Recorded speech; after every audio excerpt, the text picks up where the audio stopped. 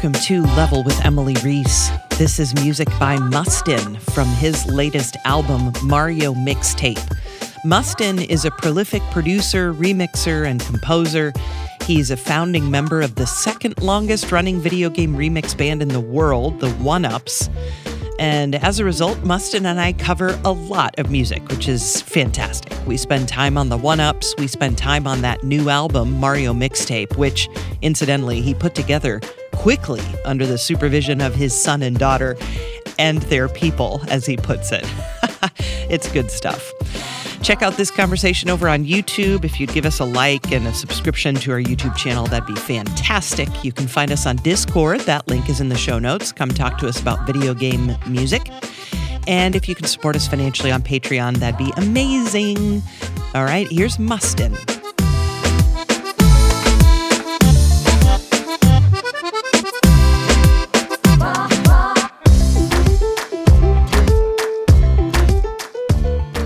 My name is Mustin, and I'm a record producer. I've been doing music for over 20 years now, and I also co-founded the second longest running video game cover band in the world, the OneUps. And I've been producing mostly video game music covers, but also original music, original hip-hop and rap music for artists. I'm not a rapper myself. And composer for things that need to be composed for. I do a lot of stuff. Yeah, you do. You have so many different projects, so many projects with regards to video games too, which I love. It's like it's not just the OneUps, right? You do the bad I do all kinds of stuff, and I have different groups, and sometimes I'll be in the shower and come up with an idea to make a fake pharmaceutical commercial for a video game music convention and just do that. I'm just kind of out there just doing whatever wacky ideas I come up with, and then I do love collaborating with people where I have had rappers will send me their entire track finished, but there's no music. They just recorded it to something else, and then I create the music for it. And same thing with singer-songwriters who are trying to create stuff. I've had people just beat on a chair in their legs and sing their chorus, and then I write the entire music, and they're just loving it. When I was running my recording studio and doing this stuff, mostly just that, I had a slogan for my recording studio, was making you sound like you do in your head. And people absolutely love that and still say it to this day, which is very flattering. So, yeah, I'm out there doing all kinds of stuff. Mm-hmm. Yeah, there's some really good examples of that on your website where you're like, this woman came and she brought me this, and here's the song that we made. And it's really cool to see that or hear that, I guess. Yeah. Yeah, that's something, I don't know. I know that a lot of my heroes work that way. I've watched Pharrell and Chad of the Neptunes do that with Justin Timberlake and stuff, and producers sit down with artists and be able to do that. I've never really, I have done that, but I haven't done it in the way that they do it, like the super producers like Timbaland and stuff. Like just sit down with an artist and like, we're gonna really do this. I did make one album with a rapper, 40 Corleone, and it's a good album. He's an Arkansas rapper. I ended up we made a whole thing, but there's just that big disconnect, which I think a lot of people who make music will tell you, like, I can do this, but then, as I talked about in a recent panel that I gave, it's really unfair because our heroes didn't have to do this crap. Our heroes had a record label, and their label had the marketing department and the AR, and like all the people there were running around doing the things that they're really good at. And now you're expected to do it yourself. So it's difficult for, it's always been hard for people to just get out there anyway, but now it's even harder. At the same time, so much easier.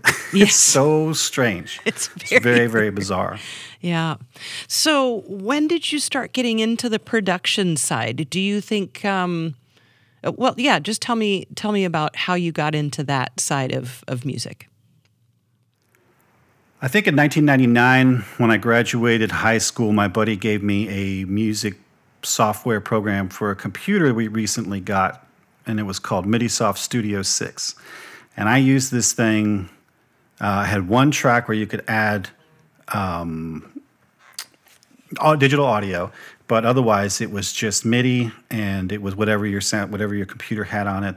Mine had a Yamaha XG chip, thankfully, which wasn't the worst. And so I used that, and I learned how to put sounds in there. And I don't know if I didn't know how to use it correctly, or if I was just kind of like hacking it to do things that it wasn't like made to do. But I was putting audio in there in these certain ways and trying to like figure it out. And that was in '99, and then around 2000, I think I bought a copy of Cakewalk Pro Audio 9 on eBay. Nice. And I have been using Cakewalk ever since. And that one, once I had like multi tracks, and like I'm completely invested now. So yeah, it's been since then that I've been doing that, and I've been an eBay user since 1999. I actually worked a job at a hat company, like making hats. Yeah. Local here in Bentonville, Arkansas. And my first job at this one position, because I moved around in there, was to make a hat for eBay. Really? And so I designed like a hat. I'm like, well, I think it could look like this. It's going to have boxes on it because they use boxes to ship stuff. They didn't go for it, but I still have the hat because nice. It's a cool hat. That's What a weird thing most people don't do in their life is make a hat. Make a hat, right? Exactly. Yeah. I had a factory job where I made dog collars many, in a past life. But yeah, not hats. I'd rather wear a hat personally. Yeah? Some people are into the dog collars though. Not on this podcast. No, I'm kidding. I actually don't know. You do you. Whatever dog collar you want to wear or not wear. So, yeah, with regards to that, getting into music production or late 90s, whatever, were you just automatically tinkering with video game music? Because clearly that's been a part of your life. You must have grown up gaming or grown up around it or something, so when did that come into play? It was the same time. Normally I think of that if I'm asked that question, but when I got that program, a lot of stars were aligning in that here is music production software, which I never had. I was pencil and paper kid. Mm-hmm. I can still do it if I want to. That's my little brag right there that I carry. If I had to, I could take pencil and I can write out music and then have someone play it and it'll be what it needs to be. Mm-hmm. But ever since I discovered software, I'm like, well, fudge that. Yeah. I'm just going to use the software. Yeah. I'm just going to do it in MIDI. So that my what did you say? Previous life was I wanted to be a film composer. Okay. And my buddy who gave me that software ended up being a filmmaker. His name is Duncan Skiles. He makes movies and does a lot of editing and all kinds of cool stuff. And he was working on a short film and got me to do composing for it. And I'm like, oh yeah, here we go, big break, Danny Elfman, here I come. I hated it so much. Wow, really? I hated scoring to picture. I still do. I tried to do it very recently with the project with the OneUps, and I just like, why? I don't like doing this. I'm never going to do this again. I have to remember. But so going back to that, I got that software. I start to learn to do the digital stuff, and it was it was called MIDIsoft. So I learned about MIDI, which I didn't know about, and then I found MIDIs, and then somehow at the same time finding emulation, because this is May of 2000. Let's see. Somewhere right there in the early 2000s, we're finding, emulation is happening with old video game systems where you can play the games illegally on your computer. Mm-hmm. And then I found this website that had all of these video game music MIDI files, vgmusic.com. And I was like, wow, people are actually like transcribing this stuff and putting it up here for people to listen to. And then once I put it together, I always rented this game, Mega Man 3, but I was never able to beat it. So I'm playing this Mega Man 3 on the emulator on my computer. I'm like, man, this music slaps. This is so good. I like this. And then so I made a medley of Mega Man 3 in my new computer software stuff. And then from the VG Music place, I found a site called Overclock Remix, which started in, I think, around 1999. And then I took my terrible Mega Man 3 arrangement and submitted it to the person who runs it, DJ Pretzel. Mm-hmm. And DJ Pretzel, whose name's David Lloyd. Wonderful human being. Yes. He took a shine to me and put up my thing and was like, look at this kid. And and I think the last time I looked, which was earlier this week, Overclock Remix has like 4,400 arrangements on there. Yeah. And mine was like number 68. Nice. So that's how long ago and how long I have been doing this digital music. And video, and also at the same time, video game music. Mm-hmm. One of the first things I did when I got that software was when I got the Cakewalk one. Yeah. As I made a bossa nova version of Lottie Dottie by Snoop Dogg, which is very does not, I guess they say now that they don't age well, but in hindsight, these lyrics were never appropriate. Right. But the dichotomy of taking Snoop Dogg's terrible stuff, which I'm sure he would even say now, like, I've grown up. And then the sultry music, I've always loved bossa nova and stuff, which you can tell by listening to all my music. Mm-hmm. And putting those two together, I've always been more like, how can we goof this up? I'm kind of lean toward a comedy to make myself laugh when I'm doing my music stuff. Mm-hmm. And I can be serious sometimes, but I leave the pristine covers of like, this Castlevania tune needs to sound like this orchestra piece. I think somebody else is going to do that way better than me, and it's going to be cool. And then people that just do that do musicianship. Here's my Mega Man piece that I'm playing on the electric guitar, and I'm nailing all of those 30-second notes. That's not for me. Yeah, somebody else can do that. So I find a thing where it's like music. I've come to say since starting this last album in December that nobody does it like I do, and that's really what I'm sticking with. Because listening to everything and seeing all these new people and hearing all their music, and I keep hearing nobody does it like I do. Now that's not to say like I'm doing it better. I'm just saying that it's different. I have a sound, and it makes me really happy because even though that track from June of 2000, my Mega Man 3 medley, is terrible. I love it, and I still like listening to it. These are all my little children babies, and no matter how ugly they are, I love them. And that's something that is different than a lot of people that I talk to when it comes to making music.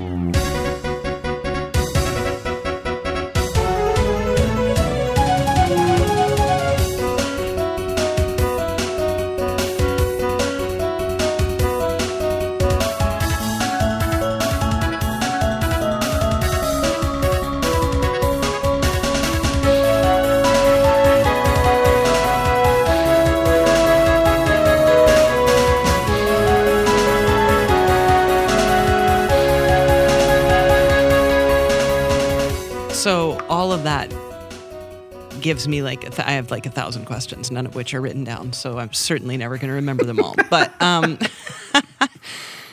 first of all, with regards to the Mega Man 3 remix, is that on your Bandcamp, or can we only find that at OC Remix? It's on Overclock Remix. Okay. It's called Blue Bomber Forever. It's got all these samples of different. I think I sampled like Incubus, Back to the Future, like all these movies and other different music and movies and the Propeller Heads, because Spy Break came out from got that big hit from the Matrix film. I love the Propeller Heads, the music, the people that did the Spy Break, the hotel lobby shoot 'em up scene. Okay. Fantastic stuff. But anyway, Yeah. all those are still up there on Overclocked Remix.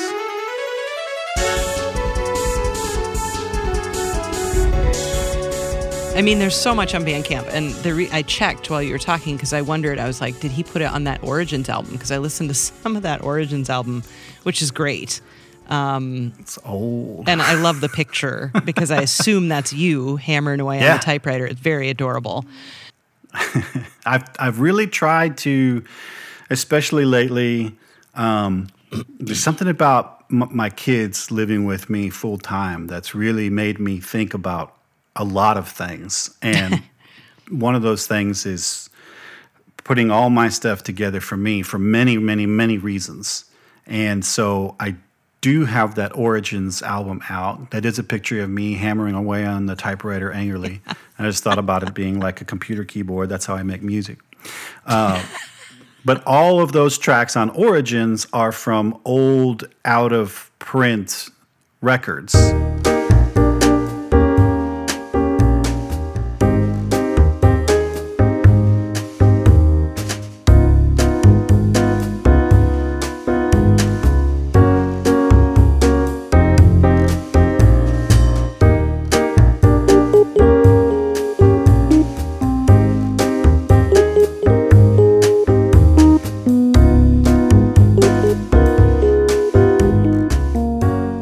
So I put them on there, and then I had one extra track that was supposed to be a live track that we were going to do with Grant Kirkhope at MagFest, but it didn't work out. So I just jazzed up my demo and put that version of Mad Monster Mansion from Banjo-Kazooie on there as a bonus track. I'm like, hey, here's something that's never released. So, and then I did the freebies for streaming, which is just simply that. I hate having to take a file and upload it onto YouTube Music and then tag it, and then or actually I have to tag it before I upload it so it goes up there right, and so I can put it in the right.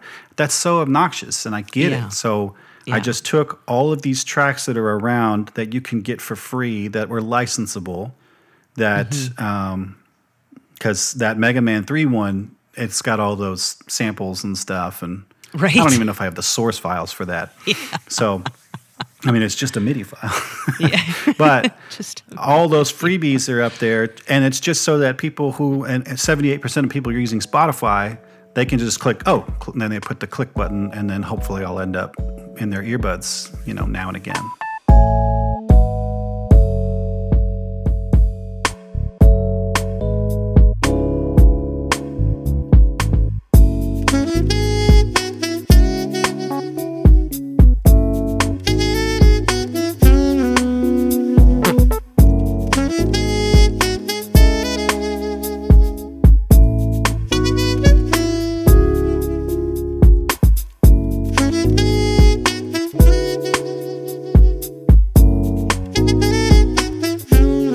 So that's what those albums are, and then I think we're going to get to the Bad Dude one, which is essentially the same thing, just kind of compressing all of this stuff together.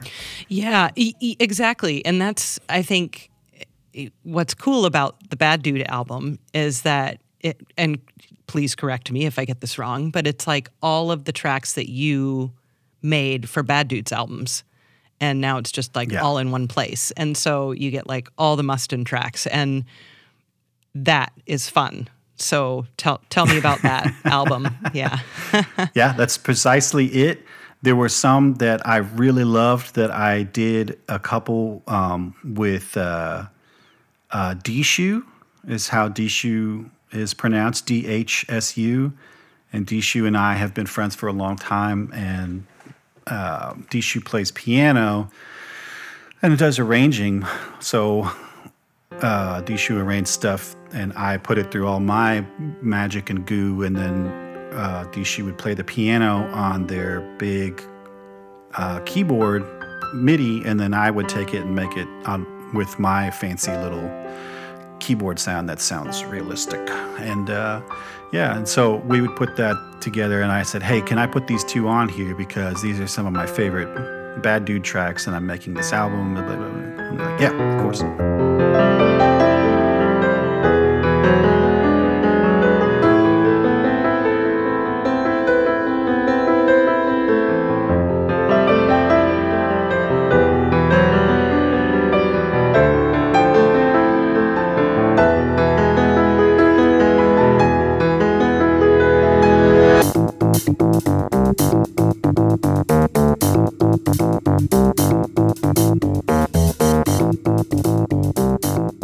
There's a couple other people that have those featurings, I guess. But otherwise, like you said, it's just previous Bad Dude stuff pushed together, all from me, which is a more benefit for me, like, so that people come to the Mustin show, and then also for people that like to have their music together and not have to mess with all the stuff. It's just, I don't know why I didn't think of this stuff before, but it's hard to navigate when you're dealing with something that's never happened before. Streaming happened right there when I discovered video game music CDs. Because I was 13, I don't know, I think I was in 7th grade, and I was taking that paper and that pencil, and I was writing out the Battle of Magus from Chrono Trigger for 2 B-flat clarinets and 1 bass clarinet in a trio to play. Yes. And I wrote it all on paper, and then there's no, what do they call that? There was no Xerox machine. So there was no, so I had to do everything individually because I was a kid and I didn't know what else to do. And then I sat it in front of 3 friends, and they played it for me, and I go, wonderful. Because there was no phones, there's no like pocket recorders, there's nothing. That's it. I do have the music in my memory chest in the other room. Oh, that's wonderful. Which is cool. And one day I'm sure I'll bust it out and make some people play it for me. And this time I'll record it. But that goes back to that. And then here we are. I didn't know. I knew there were original soundtracks, and I got the stuff that came from Nintendo Power, those ones that they had available for sale. But it was in the dormitory, which I didn't go to college, but all my friends were there at the local college here at the University of Arkansas in Fayetteville. And I was up there because they had the crazy high-speed internet at the college. And this is 1999, fall 99. And there was one like nerdy kid in this one room, and we went in there, and this kid had not only the Napster loaded up with all of these albums, but also had like on the desk there the Chrono Trigger Brink of Time CD. Like we had no idea that there were arranged albums. Like me and I think it was my girlfriend at the time. We were like all like anime teared up. Like, this isn't happening. This is incredible. Like this changes everything. Yes. So learning about this stuff as you go. I mean, trying to figure out how to navigate streaming. I mean, I can see like the companies are trying to figure it out too, because like Contra was up on. Konami put Contra, the original soundtrack, up on iTunes in 2007, and then they took it down. Wow. And like it's just like, and Nintendo put a bunch of stuff up, and then they took it down. But you know, it's just, I don't know. It's so frustrating. Like just we got to get it all out there. That's what I'm trying to do. Everybody else should do it too. Art for the people. Art is for the people. Art for the people. Share it with the people. I agree. On the Bad Dude album, I take walks and I take screenshots while I'm listening to music. So then I remember, what did I like about that track? What did I like about that track? And so it's fun to like look through and be like, what did I take pictures of, you know? And I took pictures of almost every single Earthbound track you did. Oh, yeah? I loved your Earthbound remixes.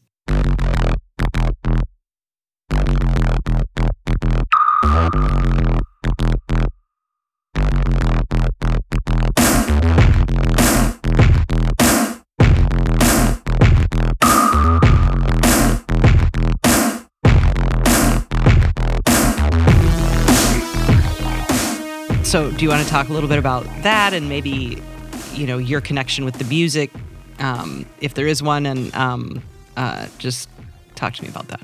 Yeah, that project was in conjunction with Fangamer. Fangamer is a company that started off making gently illegal video game inspired things, and now they like actually do official merchandise for Konami and Capcom. I I got to actually score the commercial for their Sunset Riders Konami product launch. So this is officially sanctioned. I can say that I vis-a-vis worked for Konami on this, and I got to take the original music and arrange it, and they made this whole commercial. It looked just like the game except real. It was really ridiculous and fun. But they're a great company, and they love Earthbound. They came from that community, starmen.net. And so they put together this huge project called You Are Now Earthbound, and it has it had a huge book, and it had this album with it that was done by my group, the Bad Dudes. I had a zine in there, and it was supposed to have a documentary at the time, but they are finishing up the documentary now, because I know that because 2 days ago I recorded some vocals for the composer who's working on that. Oh, cool! It's like this big choir, and it was something I was singing something about Mother 3, which is great. So nice. Really, really interesting people. Really, really interesting approach to to fandom as a whole, which is kind of hard to explain. But anyway.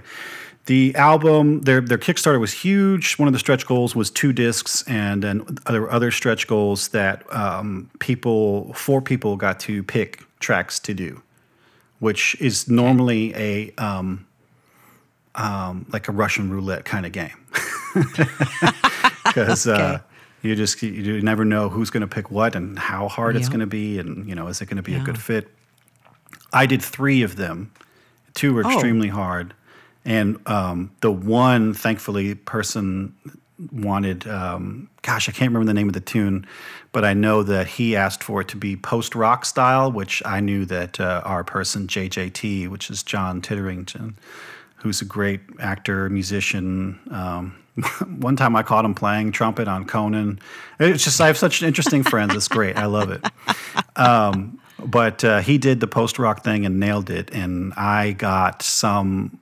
this person wanted one of the tunes is in a cave of the past, and it is, and then this is I'm pretty sure that they've copped to this, Suzuki and Tanaka working together on the original score, cutting up the beginning of that Beatles song. What's it called? I can't remember, but it starts with the French bum ba-dum bum bum bum. You know what I'm talking about? Yeah.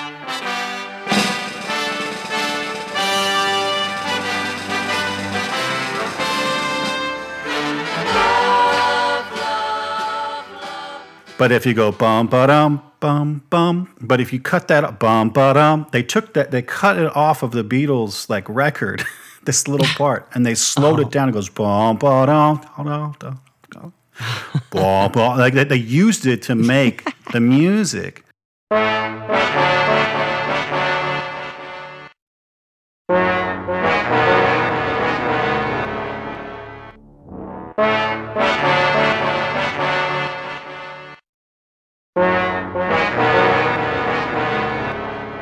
Which is nuts, and put me in a spot I don't want to yuck anybody's yum, but why do you want to hear this one? Why do you want to hear this one arranged when those are the notes? It's just the first 3 notes of the what, I don't know. Anyway, I found this wild way to do it, and I do like these challenges because they do. When you let it wash over you and work through it, will make you better. I learned so much making that track. It was so... If you liked that one, it was called There's No Turning Back Now.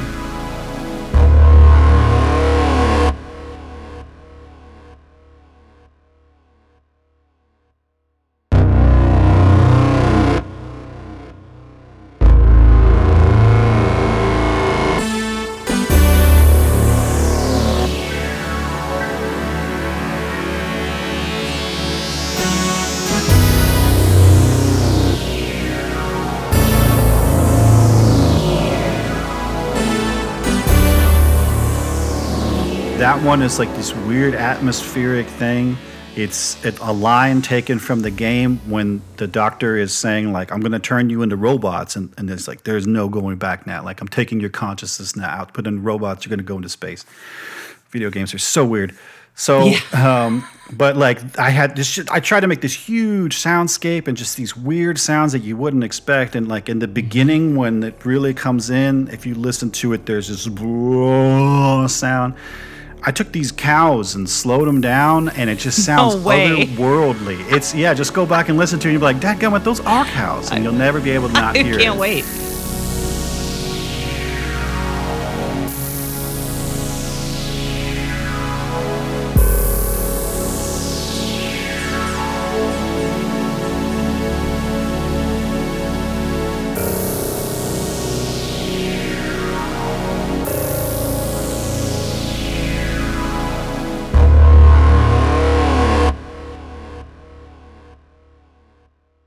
But yeah, and I just found all these things, and it really taught me about what is that? Being reserved. Like I showed at the end of the tune, it goes into this awesome crunchy beat and then the bass comes in from the beginning, which it wasn't even a bass, it was just this terrifying synthesizing structure and sound. But then it comes in later with this beat, and I showed it to all like the other bad dudes, and they're like, "Oh yeah, you should repeat that." And I'm like, "No, not gonna repeat that. Just leave them wanting more. It's got to be just like that, like these little, I don't know, something else." And I know that like that tune ended with the parts like cutting out and then overlapping the French tune and then what was there. And then like I pulled up two instruments for like the very last note that had not been in the entire the entire tune. I had the tubular bells and I think like a timpani. Just so weird.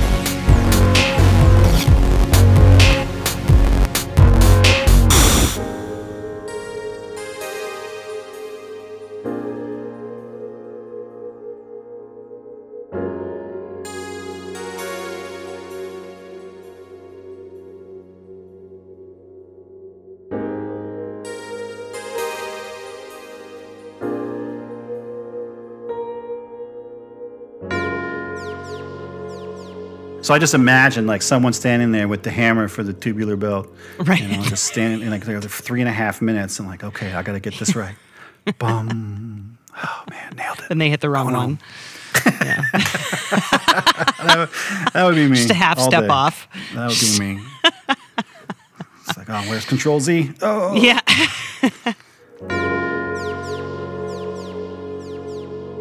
I love the Metroid Craig arrangement. You did it so good because, you know, that is just notoriously a simple texture, right? The original. Mm-hmm. And I love how you maintain that but did it your own way. So talk to me about that one.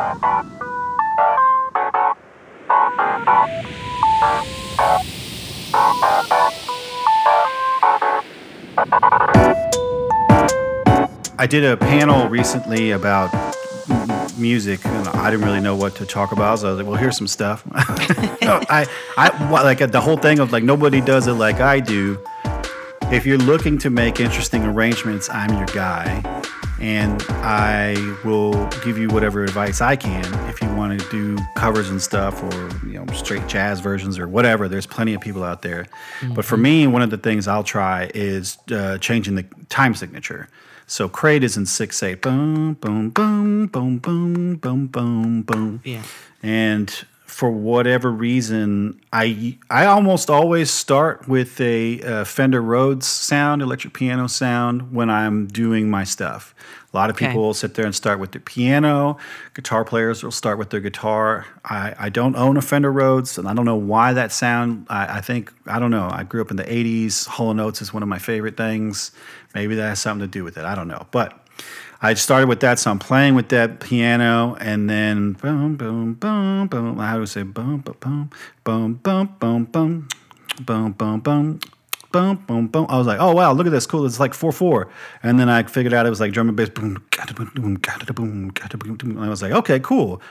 So I figured out how to do that and then take the the ba do da do da do da. Everybody's going bum boom bum boom bum boom bum boom. They just like it just transferred it all over.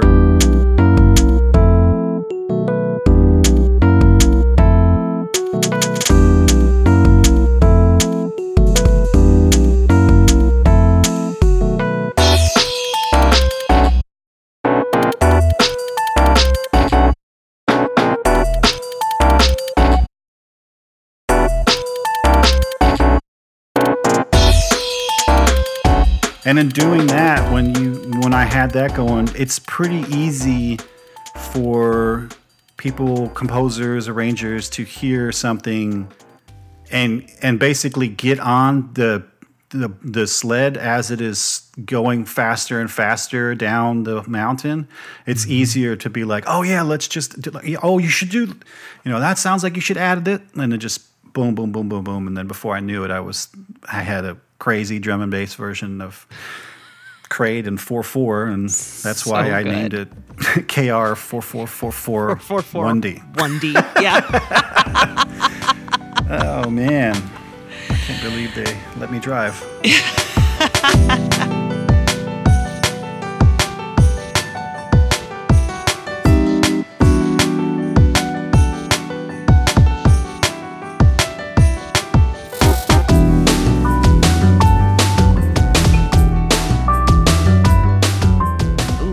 Just for a half a minute about the OneUps before we talk about the newest album that's on your Bandcamp as of this date. But yeah, so that's been more than 2 decades, which is a long, long, long time. And you mentioned that you're the second cover band in the world. Yeah. So talk about how that started, because you live in Arkansas. And I can't imagine that was an easy thing to start in Arkansas 20 years ago, Yeah. Yeah. You would think that. And I'm telling you right now, if I walked out this front door and tried to go do it, yeah, I would have a hard time. But it was just the fates aligned. It was like I said, I liked video game music. My friends liked video game music. Yeah. William Carlos Reyes, who's co-founder with me, and then Nathan McLeod, saxophone player. He's out in Nashville now. I think he's doing like studio work and stuff. He's a great, great player. They came to me because they knew that I was doing video game stuff, and they were doing duos, going to the farmer's market and playing. But one of the things that they did was that William had arranged Koopa Beach from Super Mario Kart. So it was just chords and melody, and they like, hey, you're doing this stuff, and I was like, yeah, I like what that is, and like, we should do a band. I'm like, okay. So then I called a couple of people that I knew that would have been down, and then we needed a drummer, and William and Nathan knew a guy that played drums, and he was the only one who was just out of pocket, because we were like, we were all 20, but he was 50, and so he was our like, what the heck is that? What the heck is this guy? He's just like having a great time, doesn't know what's going on, but he's getting, flown around and driven around to go do these gigs and stuff. So, yeah, it just happened. It was really, really, really lucky. And the fact that the first real thing was that Koopa Beach, which is a samba, like that was different than what was going on at the time. The first tune that we actually played out loud in Chris, the drummer's drum room. He had this gargantuan, it was like a den, but it was just like, there was 9 drum sets in there and a baby grand. It was nuts. Really? But we managed to fit. Yeah, it was like we managed to fit 7 people in there and do first practice. And the first thing we did was play Mario terribly. We had a cute arrangement of Mario World, and then we did, it was just like a little. It was pretty straightforward. It wasn't anything rocking the boat. And then we did Monkeys from Mario Paint. I always wanted to hear that played with live instruments. Oh, wow. And so we have this Monkeys tune, which is just slow. I don't know what you'd call it. It's some Latin kind of thing. fantastic. And we did a mashup of Mute City and Guile's theme that was rocking. So we picked down the classical guitar and picked up the electric guitar. And what we did, in. We kind of we did a lot of different stuff. But the bands at the time, there was number one, which is still around, the Mini Bosses. The Mini Bosses were born out of a band called the Genova Project, which I believe started as early as 1997. Oh, wow. And the Mini Bosses have been around so long that they are performing now, and their children are getting in and performing their parts. It is incredible to see. It is so fantastic. Amazing. So the Mini Bosses are still around, and it's great because the first gig that the OneUps ever played was at the very first MagFest, which is the Mid-Atlantic Gaming Festival. And that was in September 28 of 2002. And it was a band called Everyone, just some band, the OneUps, which was then the One-Up Mushrooms, and then the Mini Bosses. And we were kind of like, I remember kind of being a snotty little 20-year-old and being like, man, these guys, look at these guys, they're so old. Because they were like, I don't know, 26 or something. Yeah. Oh, wouldn't you kill? So, oh boy. So they're still going, and I have absolutely no more ribbing to do because here I am, much, much, much older than 26, and we're all doing the same thing and having a great time and loving it. So, the OneUps have been around, and we were doing something different because you had the Mini Bosses. You had another band like them called the Neskimos in Florida. They were doing rock. There was a band called Game Over in Sweden that was doing metal with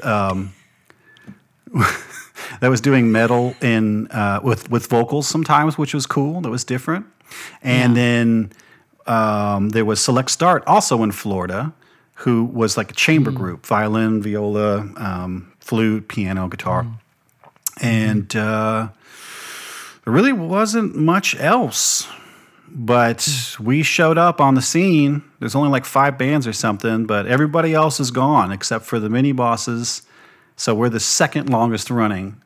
And now there are, probably 17 trillion video game bands. Exactly 17 There's that trillion. Many just guitar duos probably. And then, on top of that. Yeah. So the newest one on your Bandcamp, Mario mixtape. It's such a delight. I don't want to ruin it. Talk about it. It's such a sweet, sweet thing. On December 26th, I was supposed to get a gift for my daughter for Christmas, but the family got the gift for her, so I had to get her something else. But I don't know. So I remembered that she loves the Game Over music from Super Mario World. Bum, bum, bum, bum, bum, bum. That's it. She just loves it. But she liked listening to the different versions on YouTube. She likes it. So I was like, okay. So on December 26th of 2022, I sat down and my son was in the living room and I said, hey, I'm going to make music. He knows the drill. I think he had his headphones in and was watching TikTok. About 45 minutes later, I turn the speakers on and I say, hey, what do you think of this? And I play back my arrangement that I had just made of Mario World Game Over, and he got really, really mad.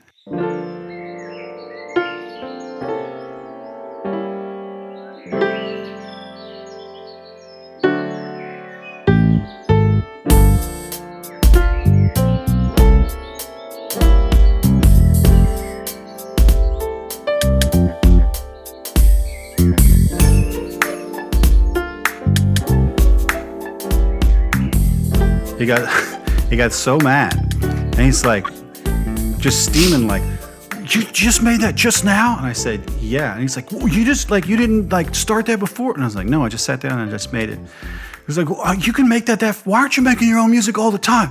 Why are you always doing all this other crap? And he's like going on this, and he's like pulling up like old tracks of mine. He's like, listen to this. You shouldn't be doing stuff like this. And like basically rubbing my nose. I'm like, buddy, I made that like 17 years ago.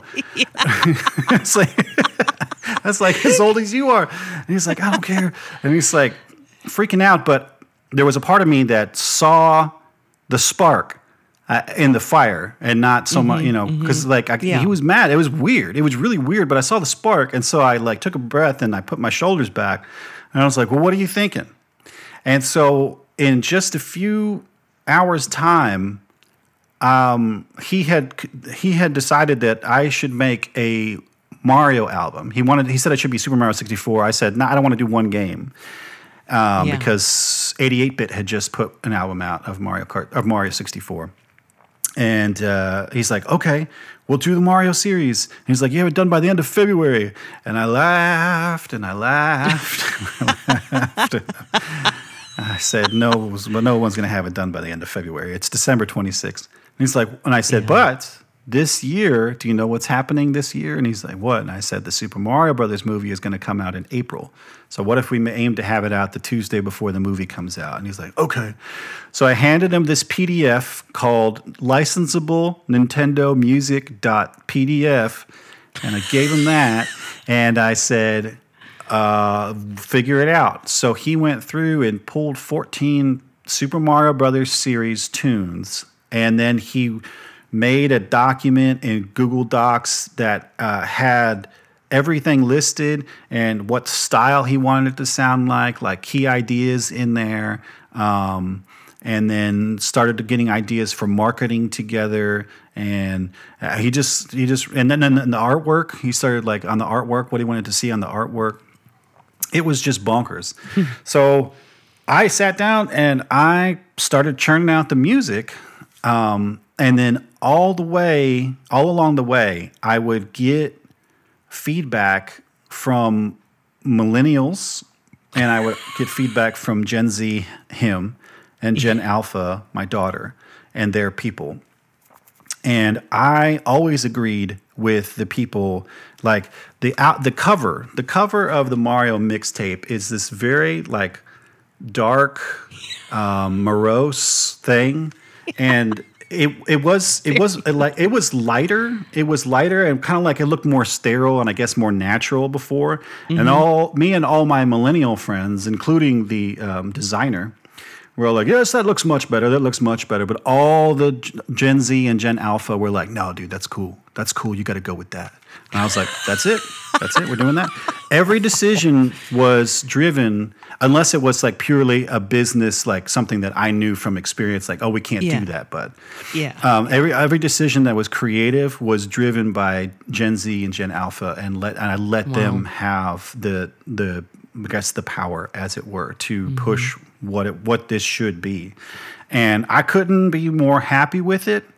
This kid pushed me. I hate reggaeton. I've always hated reggaeton.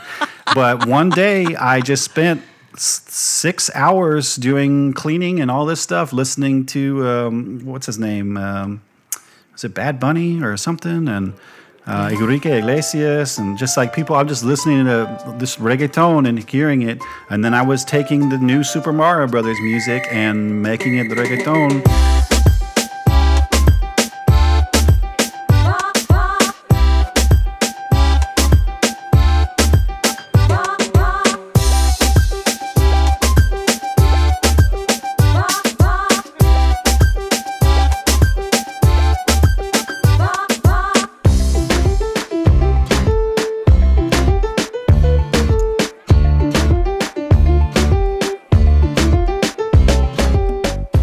Realizing, okay, wait a minute, this is a lot harder than I thought it would be, because it all has the same drum,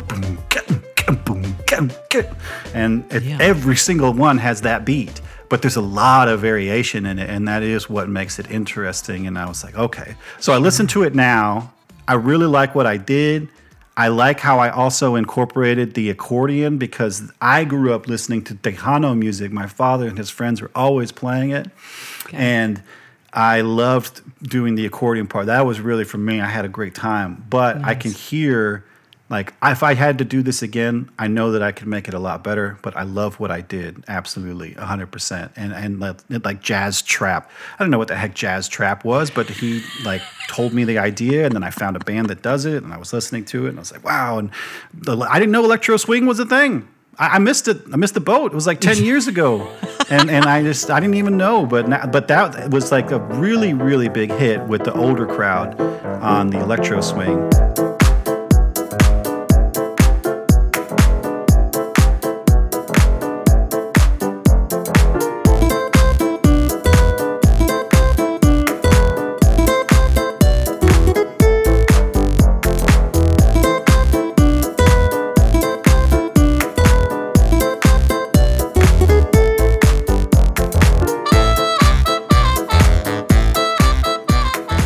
People still think that that Rick Astley is funny. So my Piranha Plant track that has Never Gonna Give You Up, just so it crushed.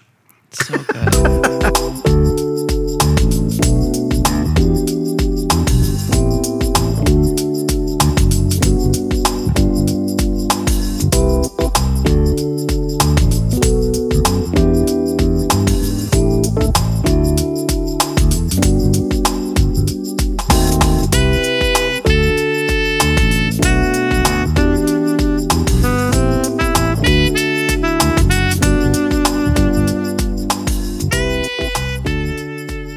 Come on, the Dr. Mario Doogie Howser thing, I lost it. I was laughing so hard. And thank you. Thank you so much. That was the one thing for me. And if you'll notice, the only track on the album that doesn't have the original name, the original like underground BGM, ground overground, like that one is called Dire Dire Docks, but without the K, because Dire Dire Docks is on the album. Which I am going around claiming now until someone steps up, which I really hope happens so we can have an R&B fight. But I made the absolute sexiest video game music arrangement ever. And it's my Super Mario 64 Dire Dire Docks arrangement. But Dire Dire Docks is on there, but I owe it to Brentalfloss because Brent Black, he is the one I showed him because I was like, I don't know who else is going to get this, man, but I was just messing around with this on the keyboard, and it's making me laugh a lot. And he's like, oh, wow, that's too good. He's like, man, Dr. Mario, Dr. Doogie Howser, Dire Dire Docks, love it.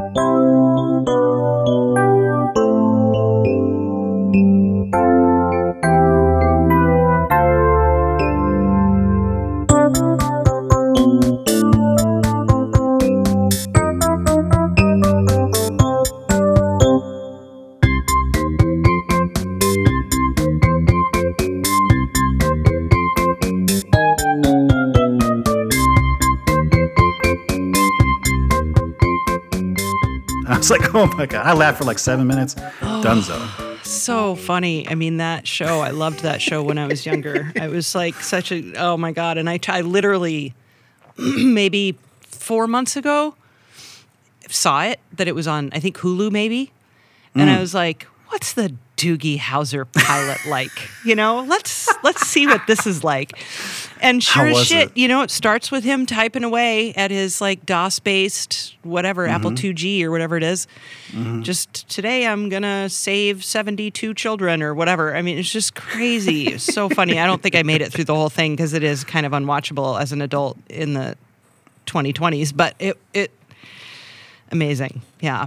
I really got curious over the last couple of years about all the shows I grew up watching. So I went through this huge Knight Rider phase. I'm still on the Golden Girls. I'm still watching the Golden Girls. So Knight Rider. The absolute most beautiful piece of music ever composed, hands down, is Clair de Lune.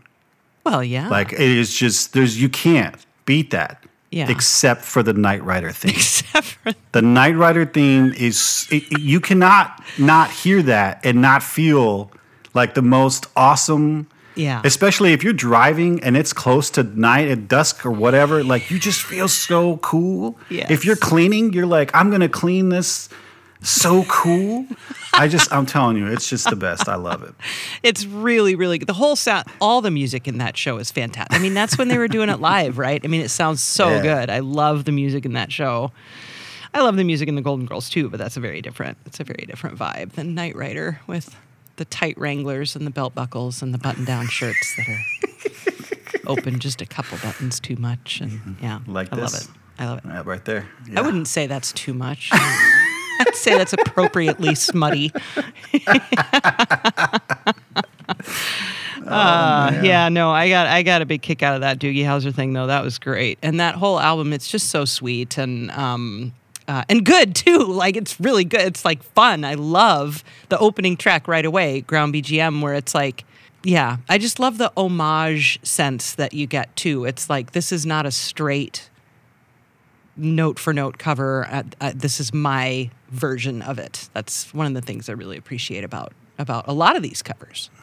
Yeah, thank you. I don't I have a lot of fun, but I'm not reckless or flippant. The passion is there, and I think that's something that people can connect with. Because even if you didn't play New Super Mario Brothers, like the accordion is having a great time, and every time I heard, I would laugh. The stuff that I was doing in the accordion, especially when it comes to the very end where it goes, like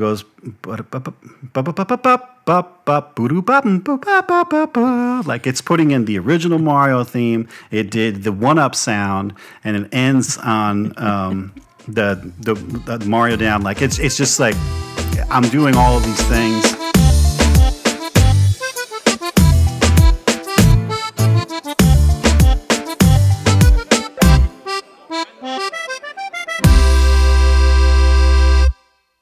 The airship one, that one I absolutely enjoyed. That's my favorite one on there. The Attack of the Airships is originally from Super Mario Brothers 3, but I couldn't license Super Mario Brothers 3 because that was like just the name, but it's the same tune. Yeah. So I did the airships. I did that, and it's trap. He wanted trap. That's what kids are listening to, is trap. So I got this big old fat bass and the 808s and all that. And I had this concert snare drum in the background, just the guy back there standing next to the guy with the tubular bells. And like, it was sounding okay. And I was like, there's something not right. And then I was driving around one day and I go, oh, it needs to be a high school drum corps. That's what the drums need to be. And that's what I did. And I found, it's the only thing I bought, the only money I spent on the album, other than the people that have to do the things. As far as like making something, it's that I bought this high school drum corps virtual sound library. And within, I think, 80 minutes, I had filled in the whole thing with drums.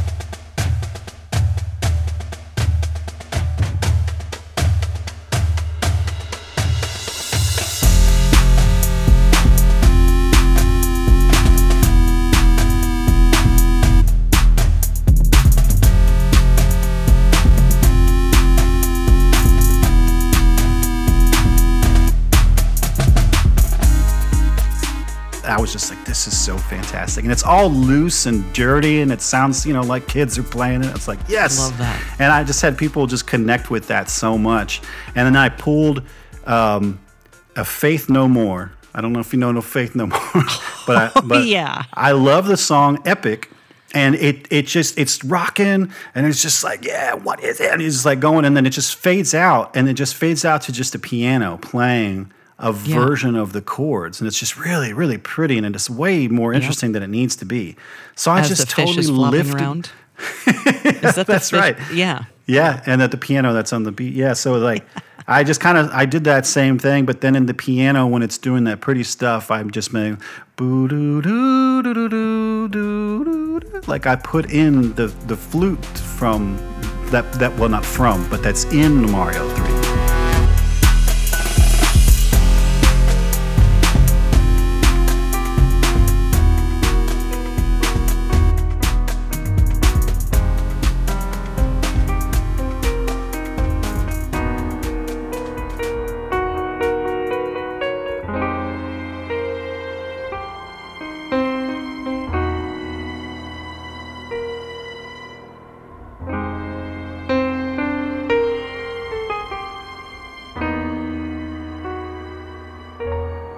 The original flute is from the original Legend of Zelda, But some people think it's from Mario 3, which I think is funny.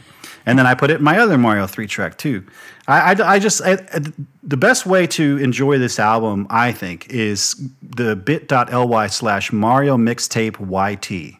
It takes you right to the YouTube album. It's the whole album, except for the bonus track, which you can only get on the CD or Bandcamp. Okay. But that is the best way because it has this great visual. It has the game is in the background. It helps you remember like what's going on, and then there are these things in there. Like if you start listening to Dire Docs, there's this little cool little Mario head that spins in there too. It tells you like how long the track has been going. Nice. And it gets to Dr. Mario, and you see the pills coming in the background, and so you're working, and because you got it on your second screen, and then you hear that boop, boop, boop, boop, and Emily, you look up and you look over to the screen, and instead of Dr. Mario, it's switched to the pilot intro for Doogie Howser. So I put all these little things that were happening in my mind when I was making these things. I was able to put them in visually to help inform like why I did what I did. Because at the end of the Super Mario Brothers 3 track, which is objectively one of the most insane things that I've done, I took like this really, really happy boop, boop, boop, boop, boop, boop, boop, boop, boop, boop, boop, boop, boop, and I turned it into this dark, slow, minor theme. And at the end, I have this huge, massive chord that just plays for like 17 seconds or so. It's so obnoxious. But if you watch the video, the whole video is like grimy and chill in the background. It looks like, the cover. It's just like dark colors and muted.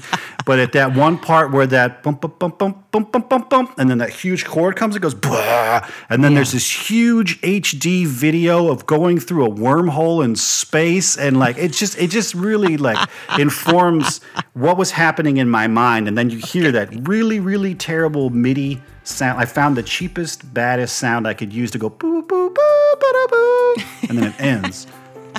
I don't know. I hear things so different. Yeah.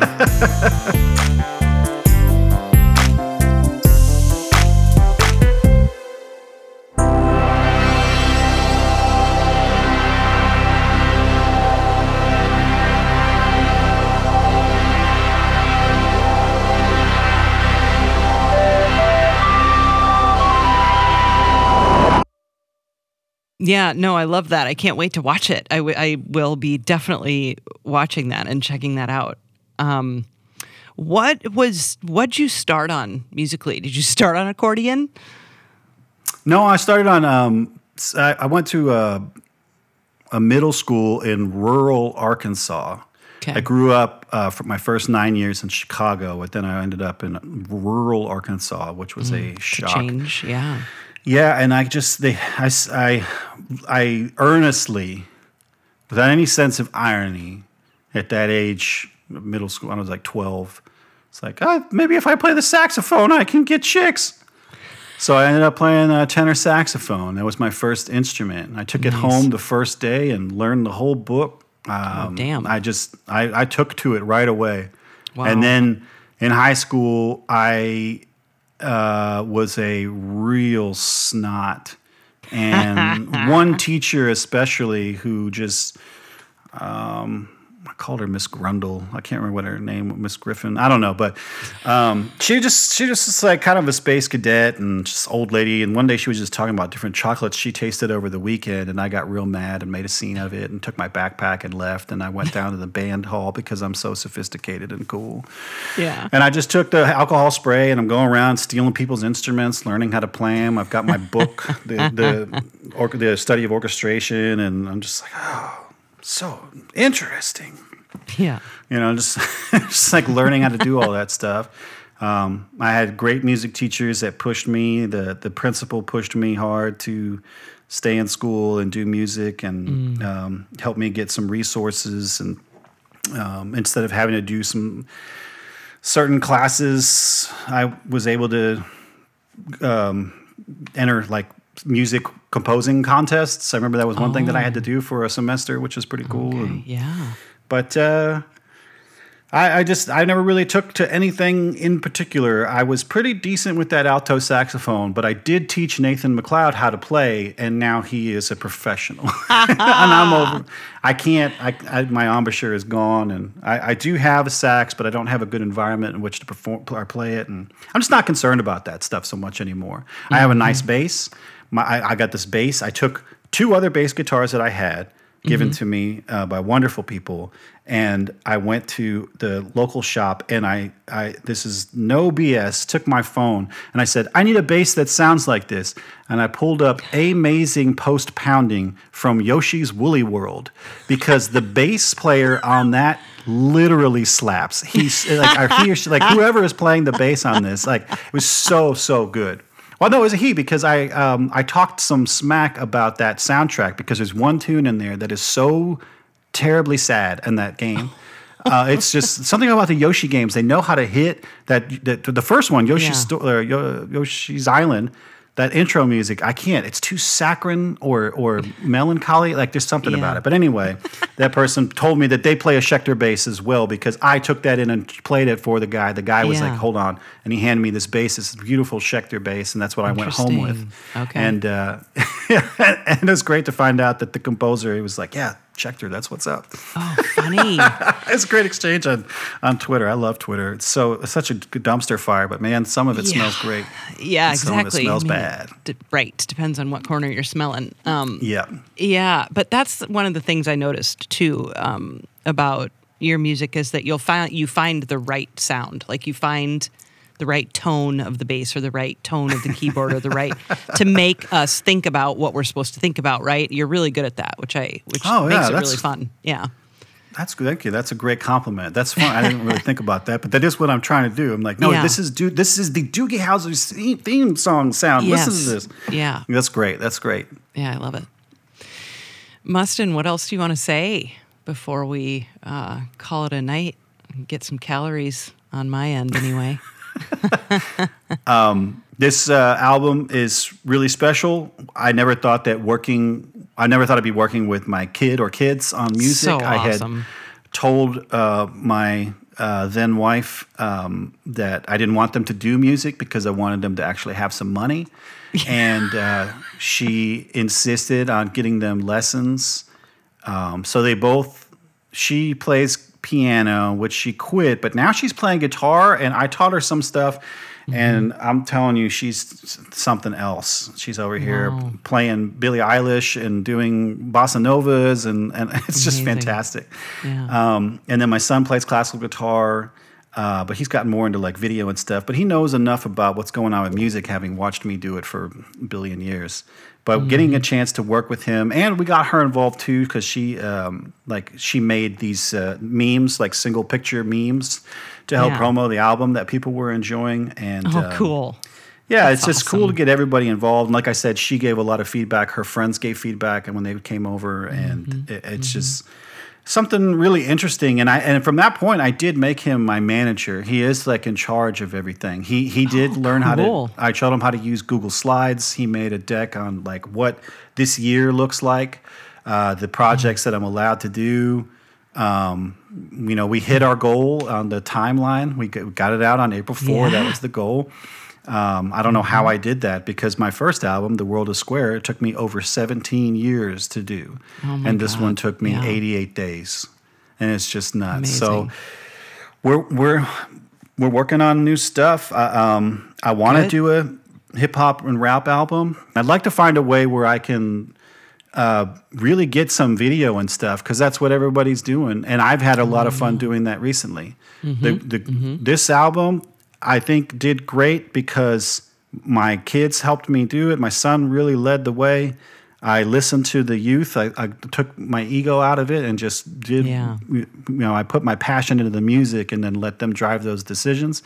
When I hit VGM Con in April of this year, 2023, earlier, and I wasn't even inside the building for like 10 minutes before someone came up and was like, yo, the mixtape is fire, dog.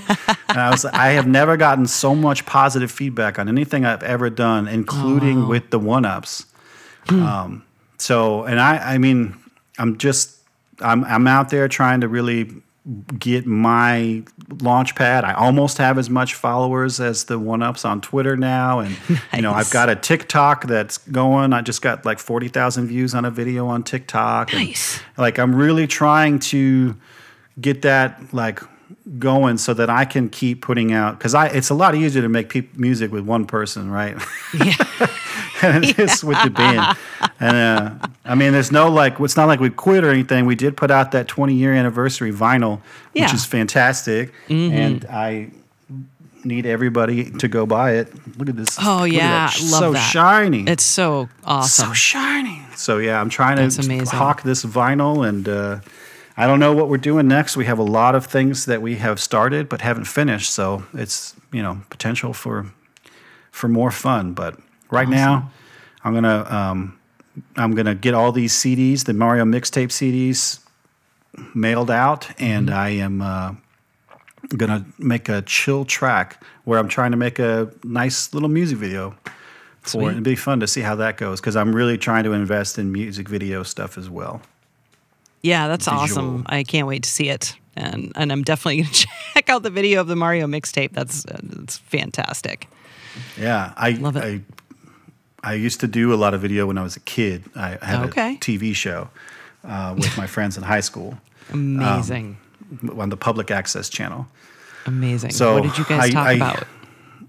What did we talk about? Yeah, what'd you do in it? It was like a sketch show.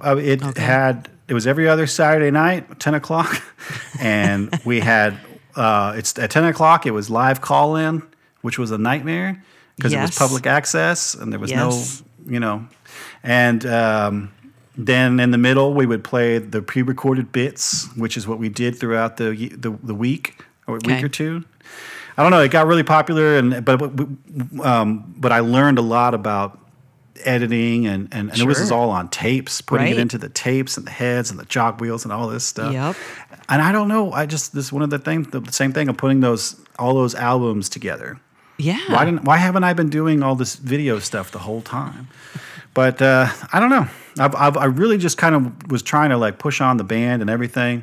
But Yeah. this album and these kids, and like I said, there's a lot of stuff that made me think about it. And this birthday, just like, well, maybe I'll just do my stuff, because it's never too late for now. Right. That's right. You just crack up.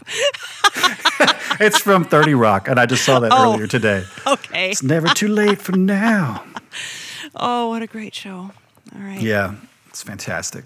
Well, Mustin, thank you so much for all your time today. It was just awesome to chat with you, and I'm excited to put it together and share all this music out with folks who maybe aren't familiar with it yet. And I just look forward to having you back too. So thanks so much. Yeah, rock and roll. Awesome. Thank you.